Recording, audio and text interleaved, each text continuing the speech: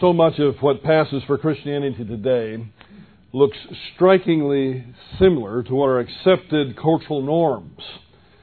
And because of that, accountability has become a significant subject of conversation among believers.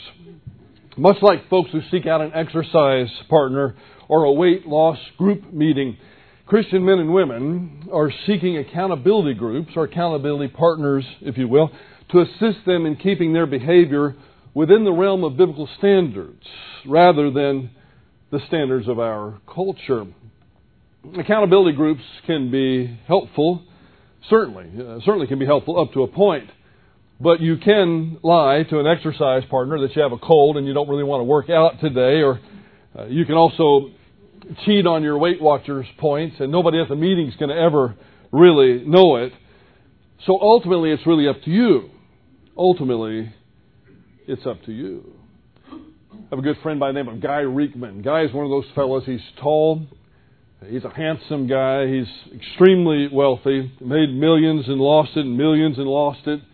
Buys his clothes on Rodeo Drive in Beverly Hills. I can't remember the name of the shop. I don't intend to try to find out the name of the shop because you have to agree to spend $10,000 before they will serve you. I mean, that's the kind of place that they are. Guy Riekman's a very, very interesting person. And after Guy had made several of his millions one time, he decided he'd just take a little break. Now, he's only in his upper 30s at this time, late 30s. And he had already made enough money he didn't have to work for the rest of his life. So he decided to sit on a beach in Malibu. And he sat there day after day just working on his tan. And Guy told me one time, he said, you know how people will say that you get tired of that after a while? He said, you don't. It just gets, it just gets better and better. The tan just gets deeper and deeper. That's not what I wanted to hear. But he said one day he realized, he said, I'm just in my late 30s and I've got a lot more to live. I want to get with things. So he was, one of those days on the beach, he was reading an article about kind of getting going. And he said, well, one of the things that psychologists say is that in order to really kind of get yourself going and motivated, perhaps massive amounts of physical exercise would be helpful. So he said, okay, I'm going to get into massive amounts of physical exercise. So he decided to hire a trainer, not just any trainer. Because he said, I need to get a trainer, somebody I can be accountable to, that I would be scared of. That I would be afraid to say, hey, listen, I don't feel like working out today. Somebody who can make me do it. So he interviewed a lot of people. He lives in Bel Air, which is kind of the nice part of Beverly Hills in California. So all these people kept coming to him, and they would come and interview at his home.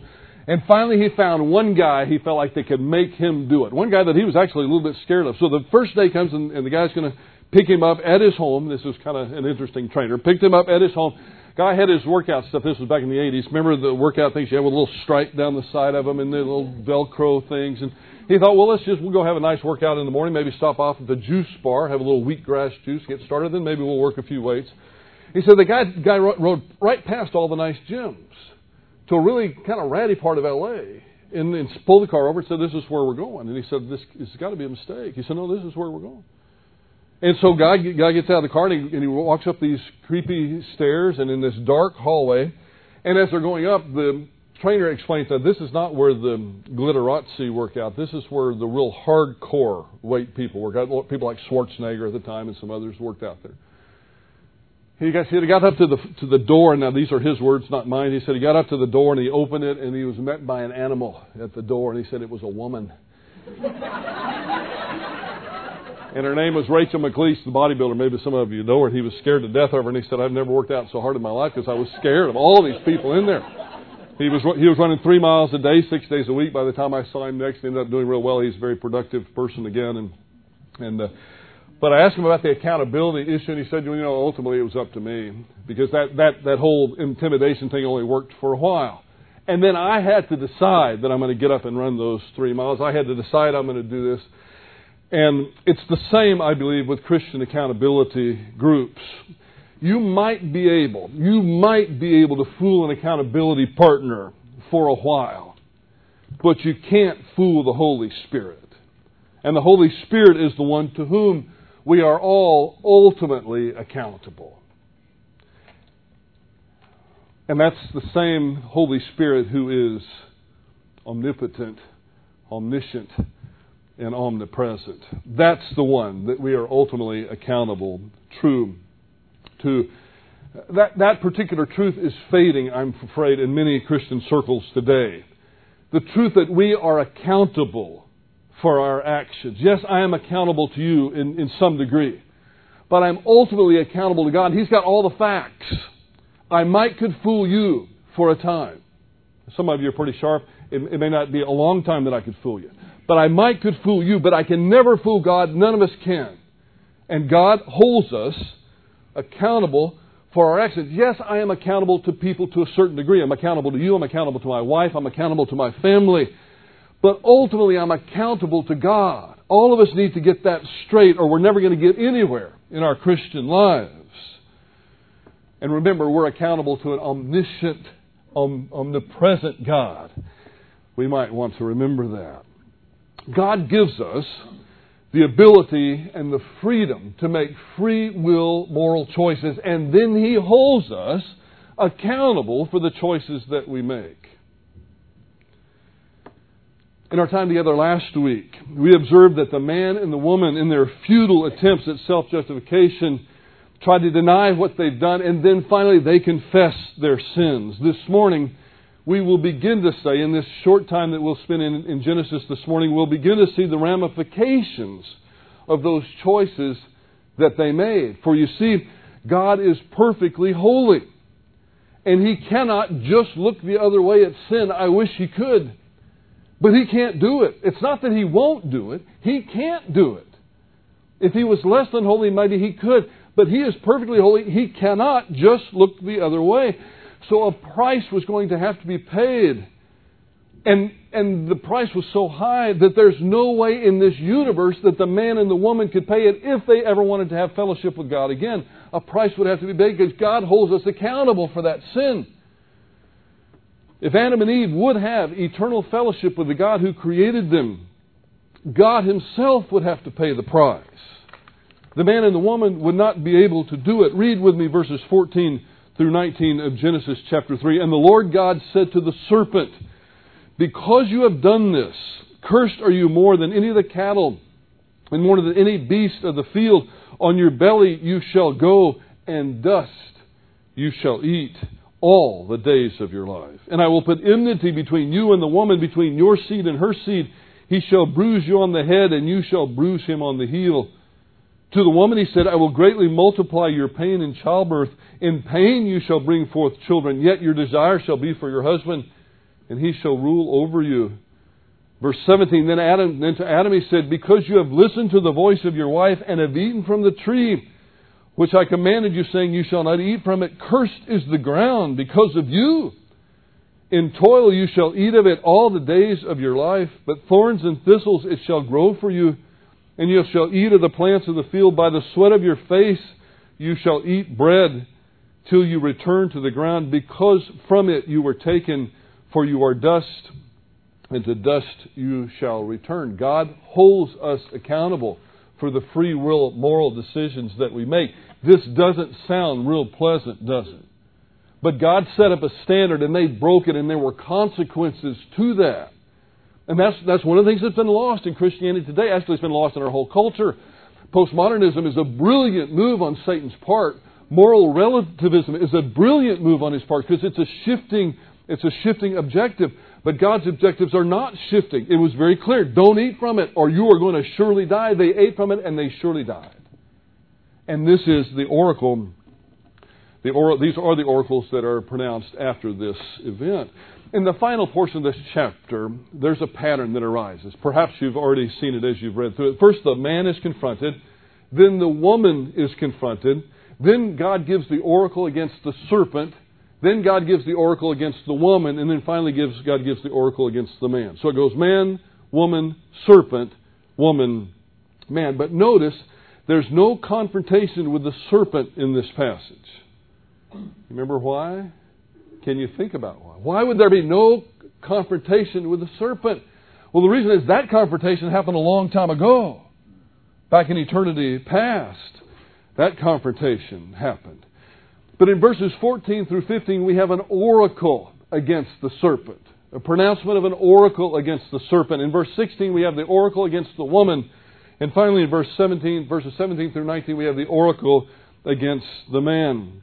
Now today, we will cover only the oracle against the serpent because it is so ripe with theological truth and theological significances that we need to spend all of our time on these two verses today. But before we do that, there are just a few things that need to be clarified, just a few points of clarification before we get into the passage itself. This will help us to understand the passage and the time that we have in it. First, and this is very important, very, very important, because these passages, these words, particularly verse 16, these passages have been so grossly misunderstood and misapplied over the history of the church that we need to make sure that we've got these things down first. We have to understand it and interpret it before we can apply it. So many people want to skip that stage. They want to go right into the application stage without having a thorough understanding. But first of all, let me point out to you that these are not commandments to be obeyed. That's not what these are. These are not commandments to be obeyed, but rather declarations of how life will now be in a post-sinning world. These are not commandments that are to be obeyed, but rather declarations or descriptions, if you will, of how life will now be. For example, when a woman is in childbirth, it is not a sin for her to do whatever she needs to do to diminish the pain of that childbirth. You see, it's not a command that women will have pain in childbirth. That's not a command, it's a description. That's the way it's going to be in a post-sinning world. But if a woman was to do her best to avoid pain in childbirth, and I don't want to ask for a raising of hands today, but I would assume all of you would do that if given the opportunity, even those who did natural childbirth and so forth. You still like to see the pain be as diminished as possible. That's not a sin, because these are not commandments to be followed. It's a description of how things would be, the same way with the man. The text tells us we're going to work in the ground. We'll develop the things that we'll be able to eat by the sweat of our brow. It's not a sin if a man figures out a way to work indoors in air conditioning. You see, that's not that. But the fact is that work will now be toilsome. That's a fact. Now, we're going to see that all of these things, at least with regard to the oracles against the man and the woman, all these things will be able to be softened by salvation. The effects of the fall will be able to be softened by those who have trusted Jesus Christ to forgive their sins and to grant them eternal life. But they're still going to be there. Childbirth is painful even for Christian women. Work is difficult sometimes even for Christian men, even for those who are walking in fellowship. So these are not commandments to be obeyed. We've got to get that. Otherwise, we will grossly misapply some of these things. These are not commandments to be obeyed, but rather declarations of how life will now be. Second, in this section, we will not only observe punishments being meted out for sin, but also the provision of relief from sin. We're going to get a glimpse of grace, and it's going to be beautiful. Third, technically, therefore, these should not be called curses. Sometimes we call this the curse against the serpent, the curse against the man, the curse against the woman. Technically, they're not curses. They're oracles, because it includes both cursing and blessing, at least to the man and the woman. So I will call them oracles, not curses. And fourth, although the serpent was cursed, and the serpent's a bit different. The serpent was cursed by God. The man and the woman were not. You didn't see anything about cursing the man and the woman specifically in verses that pertain to them. The Lord cursed the ground. He curses the serpent and He curses the ground, but He doesn't curse the man and the woman at all. In fact, there's no curse even mentioned with regard to the woman in the least. The cursing with regard to the ground comes up in the oracle against the man. But the woman is not mentioned with regard to a curse at all. And I believe that this reflects the value that the woman held in preserving the blessing that God had for the human family.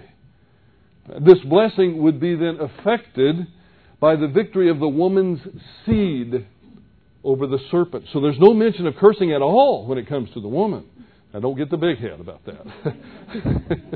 There's no cursing at all. Still going to be difficult in childbirth, but it's not a curse. When we speak of a curse, we are referring to the idea of banishment from the place of blessing. All of creation, not just the man and the woman and the serpent, but all of creation would now be barred from the fullness of fertility and harmony. But as we'll see in just a moment, it'll be the serpent who will be the most affected. Let's look at verse 14 again. And the Lord God said to the serpent, because you have done this, Cursed are you more than all the cattle, more than every beast of the field. On your belly you shall go, on the dust you shall eat all the days of your life. Although the serpent is not identified in Genesis chapter 3. In verses 14 through 15, we have a hint, just a hint, that there's something more to this aspect of creation than simply a reptile. There's something more there. In verse 14, we have a curse on the animal, on the reptile, as a perpetual reminder of the event.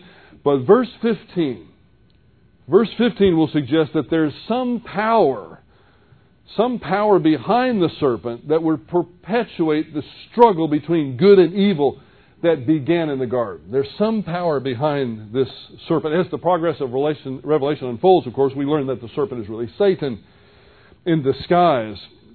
We might say that Satan indwelt the serpent, although the text doesn't use that terminology, so I won't stay there for very long. But God's opening statement, because you have done this, it echoes the question that God put to the woman. Remember we studied that last week. What is this you have done? So his first charge when he gives the oracle against the serpent. Now this is a rhetorical question. God's not looking for an answer here. Because you've done this, it's a statement. Because you've done this. There's a clear connection. And watch this very carefully. There's a clear connection between the serpent's actions and the punishment that would be laid upon the serpent. There's a clear connection between the serpent's action and the punishment. Today we might say something like, the punishment fits the crime. The point is that God is not capricious or arbitrary as He holds His creatures accountable. There's a correspondence between the nature of the judgment and the crime committed. If you're a judge on a bench and you are charged with, let's say an individual has been found guilty by a jury of his peers, part of what the judge has to do is look at the parameters for which there's a precedent and then pronounce a sentence that's fair based upon the crime that's been committed. If someone has shoplifted an item from a grocery store, perhaps a couple of pieces of bubble gum, none of us really would be considered a corresponding judgment if that person was then executed for that crime.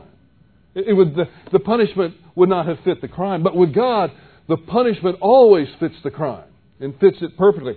So when God says, because you've done this, then this is what I'm going to do to you. We need to understand that it's perfect justice. God is always perfectly just. God is never unfair.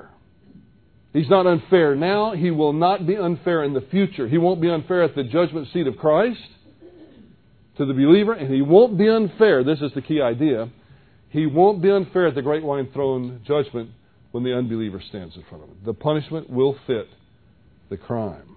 More on that as we develop the passage. So verse 14 will describe the punishment to the reptile in question. Verse 15 will describe the punishment to the power behind the reptile, which was Satan. The punishment to the reptile is crawling on the ground and eating dust. It's interesting, as this chapter began, the serpent was described as being more crafty than any of the beasts of the field that God had created. Now the serpent would be literally the lowest among all creatures. Now that's with all due respect to my reptile, snake-loving friends. I've never quite gotten that, but I know there's several in this room, and I love you guys, but I can't love your friends, not love your little snake fellows. But they are considered to be the lowest of all creatures. Now, you know who I'm talking about. Some Jewish interpreters over the history of interpretation have proposed that the serpent must have been some sort of four-legged creature before the fall, but I have to tell you there's no compelling reason from the text to understand it that way. So I won't go any further with that. It's speculation. Jewish interpreters over the course of history have speculated that. Josephus mentioned some of those ideas in his early text in the first century, but we just don't know, so I won't spend much time there. Now, verse 15. Verse 15, and I will put enmity between you and the woman, between your seed and her seed. He shall bruise you on the head, and you shall bruise him on the heel.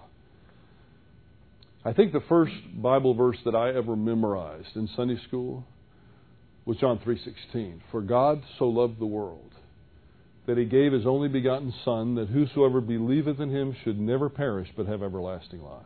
Remember that? Might have been the first verse you ever memorized as well. I hope it's at least one of them. This might not sound like it in Genesis 3:15. But Genesis 3:15 is the John 3:16 of the Old Testament. This is actually, termed by many theologians, the first mention of the gospel in the Old Testament. In Genesis 3:15, while it's sounding rather violent, it's also the first mention of grace in this book. Although the fall carried with it terrible consequences, God provided a way out. Now notice, the man and the woman didn't provide a way out. They couldn't do it. God provided the way out. Now, He doesn't provide a way out for Satan, but He provides a way out for the man and the woman, and by extension for their offspring. I will put enmity between you and the woman. Now, this is specifically between Satan and Eve. Now, it expands, we'll see, between some offspring in a moment, but specifically, there's going to always be enmity between, as long as Eve lived, there would be enmity between Eve and the serpent. And notice who put it there. God put it there. There's going to be enmity. There's going to be fighting. There's going to be a perpetual conflict now for the rest of Eve's life with Satan, and vice versa. There's a perpetual conflict. But there's not only a perpetual conflict between Satan and the woman, but there will also be a perpetual conflict between the seed or the offspring of the woman and the offspring of Satan. And again, the animosity, the enmity, is at God's instigation. Because you see, Satan was instrumental in the woman's undoing. But you see who's going to be instrumental in Satan's undoing? The woman. Satan was instrumental in undoing the woman. And the woman is going to be instrumental in undoing Satan. God has a perfect sense of irony. The identity of the woman's seed is clear, I think. There's not a whole lot of discussion about that. In one sense, the identity of the seed of the woman is the human race. More specifically, in terms of the victory over Satan, it's going to be some male member of the human race. And then we find out as Scripture unfolds that specific member of the human race that is the seed of the woman with a capital S is Jesus Christ Himself. The offspring of the woman. There's going to be some confusion about that because as chapter 4 begins, we're going to see that Eve thinks that the seed who's going to be ultimately good and ultimately conquer evil is Cain. Well, it turns out that was wrong. He wasn't the promised seed. It would be another. So the identity of the seed of the woman is fairly clear, but who is the seed of the serpent? If there's going to be this conflict, perpetual conflict for all time between the seed of the woman and the seed of the serpent, not just between Eve and the serpent, but between her offspring as well, and we understand who the seed of the woman is, who's the seed of the serpent? That's a little bit more problematic. But by New Testament times, it was generally held that the serpent's seed, zerah, in the Hebrew text, it's a very important word that we'll cover all the way through Genesis, zerah, seed. But the serpent's seed included all who reject the Lord and oppose His kingdom. That's the seed of the serpent. All who reject the Lord and oppose His kingdom. All who choose rebellion over submission are the seed of the serpent. And I hope that doesn't describe anyone here today. Hope nobody here today is in rebellion against God, because if you are, you're the seed of the serpent. You're not of the line of the seed of the woman. Satan, of course, is the leader of the rebellious. That's why Jesus will call Satan your father to the Pharisees that were rebelling against Him. Satan, your daddy, who's the father of lies, the murderer from the beginning. And so we have this crushing. We have this violence that will take place here. There's not just going to be enmity, but he shall bruise you on the head. You shall bruise him on the heel. There will be a heel strike by the snake on that seed of the woman, Jesus Christ. But ultimately, Jesus will provide a head wound on the snake. Now, we need to be careful here, because a snake, when a snake strikes, it can provide a lethal wound on the heel. But the idea here is that the snake will provide a wound that wounds the Messiah, that injures the Messiah, but ultimately the Messiah will provide a crushing blow on the serpent. And Mel Gibson depicted this in his film. I think the timing was off just a little bit. You remember in the first part of the Passion of the Christ, there's the agony in the garden, and then Gibson portrays the serpent's head being crushed after the agony in the Garden of Gethsemane, but before the cross. You recall that. Jesus gets up and he crushes the serpent's head. It's very well done, actually. And I can see why he might have done that. In certain traditions, I can see why, because there's such an epic struggle in the garden with Jesus himself. That's why he's sweating blood. Am I going to obey the Father, or am I going to join the seed of the serpent and be one of the rebellious? And as soon as Jesus decides, Luke describes this, his forehead no longer having blood on it, and he walks out of the garden victorious. But I think the better understanding is that the crushing of the serpent's head occurred at the cross. That's when the serpent's head was finally and ultimately crushed. It is a reflection of good to submit to God. And it's an outworking of evil to reject Him. From the time in the garden of the original rebellion against God, when mankind now experienced good and evil, there has been this epic struggle in the universe between good and evil, not as separate entities. I'm not saying that good and evil, or rather evil does, but I'm not saying that good exists outside of God. Good is that which flows forth from God. If we want to be involved in good, we need to submit to God, recognize His lordship over our lives. That's part of a submission rather than a rebellion. But if you can think of it this way, good is associated with submission to God and who He is. Evil is associated with a rebellion against God. You see, there's been this epic struggle between good and evil ever since the fall. And it's not just a struggle between heaven and earth. This struggle is going on earth. The struggle between good and evil is going on earth. Really, if you've never really gotten it, that's what the Lord of the Rings is all about. In my view, it's about this epic struggle between good and evil and temptation. The fact that no one's above temptation. We all have to be careful. But because of the fall, there will be a perpetual struggle between good and evil, even in our own lives individually. Not just corporately among human beings. Not between one nation and another, or one idea and another, but between human being to human being. And within ourselves, there's this struggle that takes place every day. Am I going to submit to God today, or am I going to rebel against Him? And when I come up against a certain issue, am I going to submit and do what I know is right? Or am I going to rebel against Him? This is the perpetual conflict that we find here. But ultimately, do you see, ultimately good's going to win out. Now this might not sound like John 3:16, but it's the first promise of the gospel. There's the first promise that there's going to be some relief from this problem. And it's going to come through the seed of the woman. It is a reflection of good to submit to God. It's an outworking of evil to reject Him. There will be, as long as we live, in spite of the best efforts on man's part, there will be a perpetual conflict between good and evil. But get this. You got to get this as I close. In the end, good is going to win. In the end, God wins. The seed of the woman, who will ultimately be good, perfectly good, will conquer the seed of the serpent, who is ultimately evil. And by that I mean ultimately in rebellion against God. So let me leave you now, as we close, with these three thoughts. Dwell on them. Submission and obedience prove victorious over rejection and rebellion. Submission and obedience prove victorious over rejection and rebellion. Secondly, good ultimately wins out. In this perpetual struggle, good is ultimately going to win. Good in the person of Jesus Christ will ultimately conquer evil. And finally, God is not the least bit intimidated by the rebellion of His creatures. Not the least bit. He gives us the ability and the freedom to make free will moral choices. He gives us the ability and the freedom to make free will moral choices. But then He holds us accountable for the choices that we make. Heavenly Father, we are blessed to have this opportunity to gather together and worship You corporately today.